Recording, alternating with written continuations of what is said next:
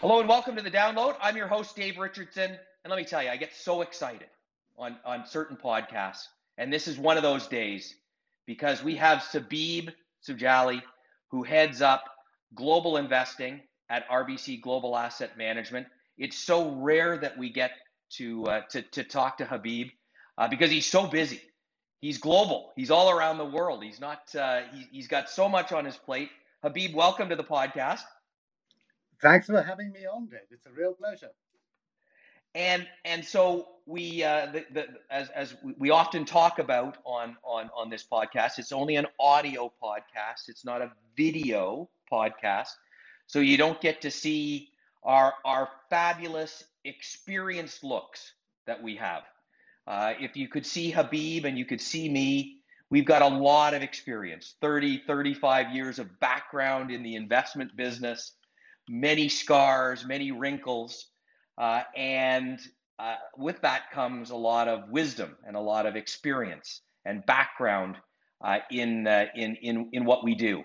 And of course, Habib. And if you go and you look at Habib's track record, it just speaks for itself. He's a fantastic investor, and I think more importantly, as we've highlighted on previous appearances from Habib, he just has a fantastic team that he works with, and it's a very special way that they work together to make great investment decisions. But Habib, as we were talking before, and I've talked a little bit over the last year, uh, this is back to the 70s or back to the 80s in terms of the investment environment with respect to inflation and an inflationary environment. And you had some interesting things to say about just how new this is, even for someone like yourself and many of the really experienced members of your team. Yeah, this is, potential. This is the thing that we are at a point in market sort of history where the range of possible outcomes is huge. There are a bunch of people out there, very respectable, very sensible people saying, oh, this inflation is just a blip. It's going to recede and it'll be, another 6 months or so and it'll be gone and this is no big deal. And there's other people saying, no, no, no, this is for real. This would go on for a long time. We could get systemic inflation back to the 70s and 80s. And the market is sort of sitting there saying, wow, the range of possible outcomes is massive. The thing about, and what you were saying, basically, you very politely called me an old guy, which is, which is, which is fair enough. No, we started young, Habib. Yeah, exactly, but which is absolutely fine. But the point is that, I've been doing this a long time. And, you know, I kind of studied inflation accounting, economics, all of that at university. But once I started work, essentially, uh, rates were very high, and rates have been falling, and rates of inflation have been falling, and we've seen that for the last 30, 40 years. And sort of you and I, were the more mature vintages in this market. There's not too many people who actually remember what what it was really like to invest in inflationary times. So there's a lot of people sitting around scratching their heads, and of course, a lot has changed since the 70s. Right? We have the Yes. internet, we have more technology, more databases, all of that. So it, even if we do have inflation, it's not going to be identical to what it was before. Yeah. And there's just another point to make is that while the market participants, investors don't really have experience of inflation, nor do risk models, nor do the quant models, because the Yes. data set of the last 20, 30 years is really rich. That's what they're based off. Very few quant models go back to the 60s and 70s. So this is a real head scratcher, and you can see there's a huge amount of risk aversion. People are just saying, like, I'm not taking a risk. I'm just going to get it in the center, move more towards value, towards something that is paying me now, so dividend paying Sure. stocks. I don't care whether they don't have a future, but they're giving me something now. Fine. Let me just sit on that and we'll see. So I Yeah. think that's very much where the market psychology is right now, and has been moving over the last couple of months. It's been very rapid. Yeah, I was saying to you, I've been doing a lot of investor events in Canada over the last couple of weeks. Speak several thousand people, and we're doing them virtually. So I can't look out into the audience to see who's there, but from doing these types of events over 20 years, I know who's sitting in the audience, and it's a range, and typically the age is 35 to 70 years old. Even then, and particularly if we go back to where how many people invested in equity markets or bond markets even back then, retail investors. There's almost no one in the audience that I'm speaking to who's had any different experience than next year rates are likely lower than they were the year before. Inflation is not something I need to concern myself with. I remember paying 20% on my mortgage back in the early 1980s, but I haven't seen that anytime recently, and I don't expect to see it. In fact, I've paid off my house if I'm one of those people who's sitting in the audience and was living through that experience. So it's just something completely new. And so we've got to think about things differently. As you say, one of the reactions is I just avoid risk altogether, take what's in front of me now, and kind of play it down the middle. But you're working with your team. How have you changed the process? Do the discussions sound different around the table as you're discussing individual companies? How you're going to move your portfolios around and select the companies you want to own for the next 10 years, because just going back to Habib can invest anywhere in the world, but focuses very much on companies, not countries or regions.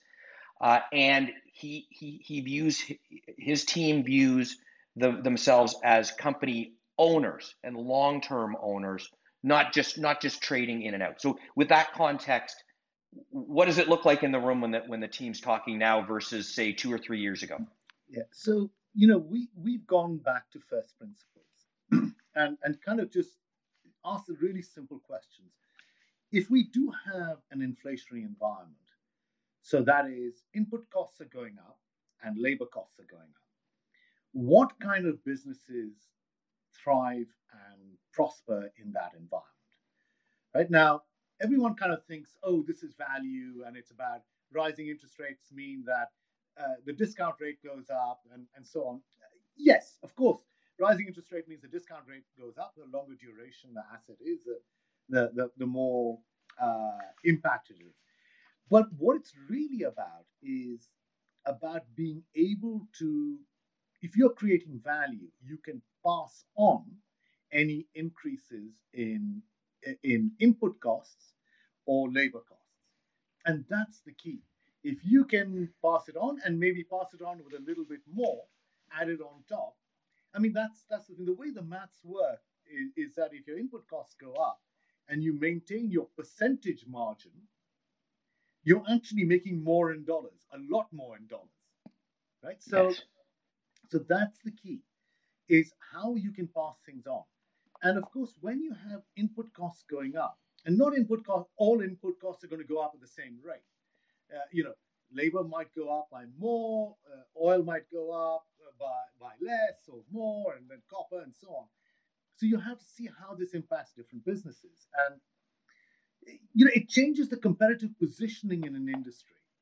I mean, one of the examples that we were debating is, so what happens in the retail industry, right? Yeah. I mean, if you just take two very simple, iconic companies of Walmart and Amazon, who is more labor intensive?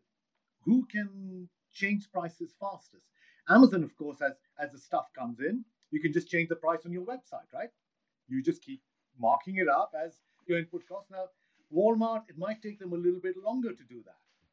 But at the same time, Amazon have to pay for picking, packing, and last mile delivery. Whereas Walmart, the customer, you and I, we drive to the store, we pick the stuff off the shelves, we put it through the scanner, we put it into bags, and we put it in our car, we drive it home. to get to our kitchen. We're not charging Walmart for that. So Walmart's saving on that last mile delivery. So this changes the competitive positioning of an industry. Then there's also other industries that have long-term contracts, that have a long-term service contract for like 5 years or 10 years. And if you haven't built in wage increases or inflation increases, or you've just put in like 2%, you could be in real trouble, right? And so we have to examine company by company, business by business, who can pass this on, who has a relatively short cycle that as input costs go up, you can price up, as opposed to subject to short-term fluctuation in prices, but your revenues are fixed. That's trouble. So we're having to work through all of these, see who the winners are, and we know discount rates are going up. But if you can keep growing your revenues and your cash flows by more than the discount rate is going up, you can do very well. So this isn't a value versus growth thing. It's about who can adapt to this environment fastest. I think that's the key. And also it becomes a more subtle thing that when labor is in short supply, right? It's not just who's prepared to pay a little bit more for labor. Of course, that matters, but who's actually a good employer? Yes. Labor is going to go to people where they feel some loyalty. Of course, they want to be paid fairly, but they want to go somewhere and work somewhere where they're paid fairly, they're treated well, respectfully, where they have a career, where they feel they're progressing. And I think those sorts of things, that loyalty of suppliers and loyalty of labor employers, those sorts of things also become really important now. Yeah, and so and I know that's something that you spend a lot of time on looking at with the companies that you invest in. Uh, what we would call, classic term, ESG. But when you really drill down to it, it's some of these important factors that make it a place where people want to work. There's a purpose. There's a way that they're treated by their employer. And you've used this beyond these circumstances to identify opportunities in the market. It doesn't show up on the balance sheet or on the income statement, but it does show up in the long-term performance of the company. Absolutely. Look, and there are certain industries today that have historically treated their workers just as a commodity, right? Yeah. I'll put you on a 0-hour contract. When I need you, I'll call you up. You come, you work, I'll pay you for the hours. When I don't need you, see ya. Don't worry about, I don't care about what your rent bill is or whatever. That's your problem, not mine. And now suddenly you're saying, right, okay, like if you're in the fast food business or in the hotel or hospitality business, okay, now we need you, come on back. And a lot of those workers are saying, sorry, thanks, I've got another job. And, and those industries have bad reputations now. And no one's going to, so you're going to have to pay above the odds, significantly above the odds, because people feel like, right, I need danger money to go back to that industry. Because it's antisocial hours, it's uncertain work. They've proven that they don't have a sense of loyalty towards me, the worker, and much rather go to someone else that is, a fair job, treats me respectfully, and has a chance of being loyal to me. And so I think that some industries are going to struggle.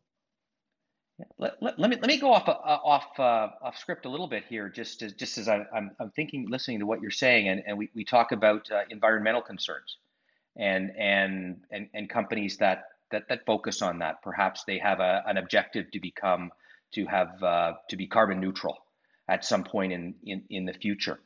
Do you think that what we're going through right now is going to pressure some of those companies to move off some of that commitment? Do you think are you seeing that in the companies that you work with? No, we're not seeing that at the moment. I can see as margins come under pressure that maybe some will try and slide back on those things, especially to preserve short-term so short-term profits. But longer term, if the CEOs and the leaders of that business care about where these businesses are going to be in 10 or 20 years' time, then they really need to move on this. So there's three things really. One is, if the CEOs really care, what is the business going to look like in 20 years' time? You better deal with carbon and decarbonize your business model, because your carbon's going to become expensive. If you care what your customers think of you, you better decarbonize, because your customers are demanding it. And if you care what your employees think of you and the wider community think of you, you better do this too. And we all know that businesses need a social license to operate. So I think that is it's almost become a non-negotiable pressure on corporates, and those that cut corners on that, I think all they're doing is mortgaging the future. Yeah. And we would see that as quite a negative sign. So Habib, why don't we wrap up with just just how this affects the portfolio. So has this new environment forced you to make a lot of changes in your portfolios? Do you think it's going to force you to make more changes going forward? How does this play out around the portfolio, and what it looked like 6 months ago to now, and where you think it looks a year or two from now? Okay, so what we've done so far is we've done some rebalancing in the portfolio, just making sure risk and whatnot, taking stuff, a bit of capital out of names that have done really well into a few others, and just make sure that from a risk perspective, we're not too exposed. One or two changes to the portfolio, nothing dramatic. But what we've got down to is just the basics of, in this environment, in a different environment, what businesses do better and what businesses do worse. Which ones have a tailwind, which ones have a headwind. And that's where we're at now, trying to see how that list of preferences, from your first to your second, your third, fourth, what moves up from the second division to the first division, what moves down from the first division to the second division, and things like that. That shuffling, that's where we're at now, is, wow, this is a great business, but it's going to be in a tough environment. It's going to take it 2, 3, 4 years to adjust. And suddenly its competitors will catch up because they're all in the same boat. And then that may not be a best idea. Whereas, wow, this business has a perfect business model for this environment. Let's, move that up. And that sort of relative ranking is what we are going through right now. Excellent. Well, Habib, fascinating conversation. Always great to catch up. Just great to see you. You look well. Again, it's actually too bad. I look terrible, so I'm glad we're just audio. You look fantastic, with that big smile as always, and always incredibly insightful things to say. So, Habib, thanks for taking the time to join us today. It's an absolute pleasure. Thank you for having me on. This recording has been provided by RBC Global Asset Management, Inc. for informational purposes only and is not intended to be investment or financial advice. You should consult your own legal, accounting, tax, investment, or financial planning advisors before engaging in any transactions. RBC Global Asset Management is the asset management division of Royal Bank of Canada, RBC, which includes RBC Global Asset Management, Inc., RBC Global Asset Management US, Inc., RBC Global Asset Management UK Limited, RBC Global Asset Management Asia Limited, and Blue Bay Asset Management LLP, which are separate but affiliated subsidiaries of RBC.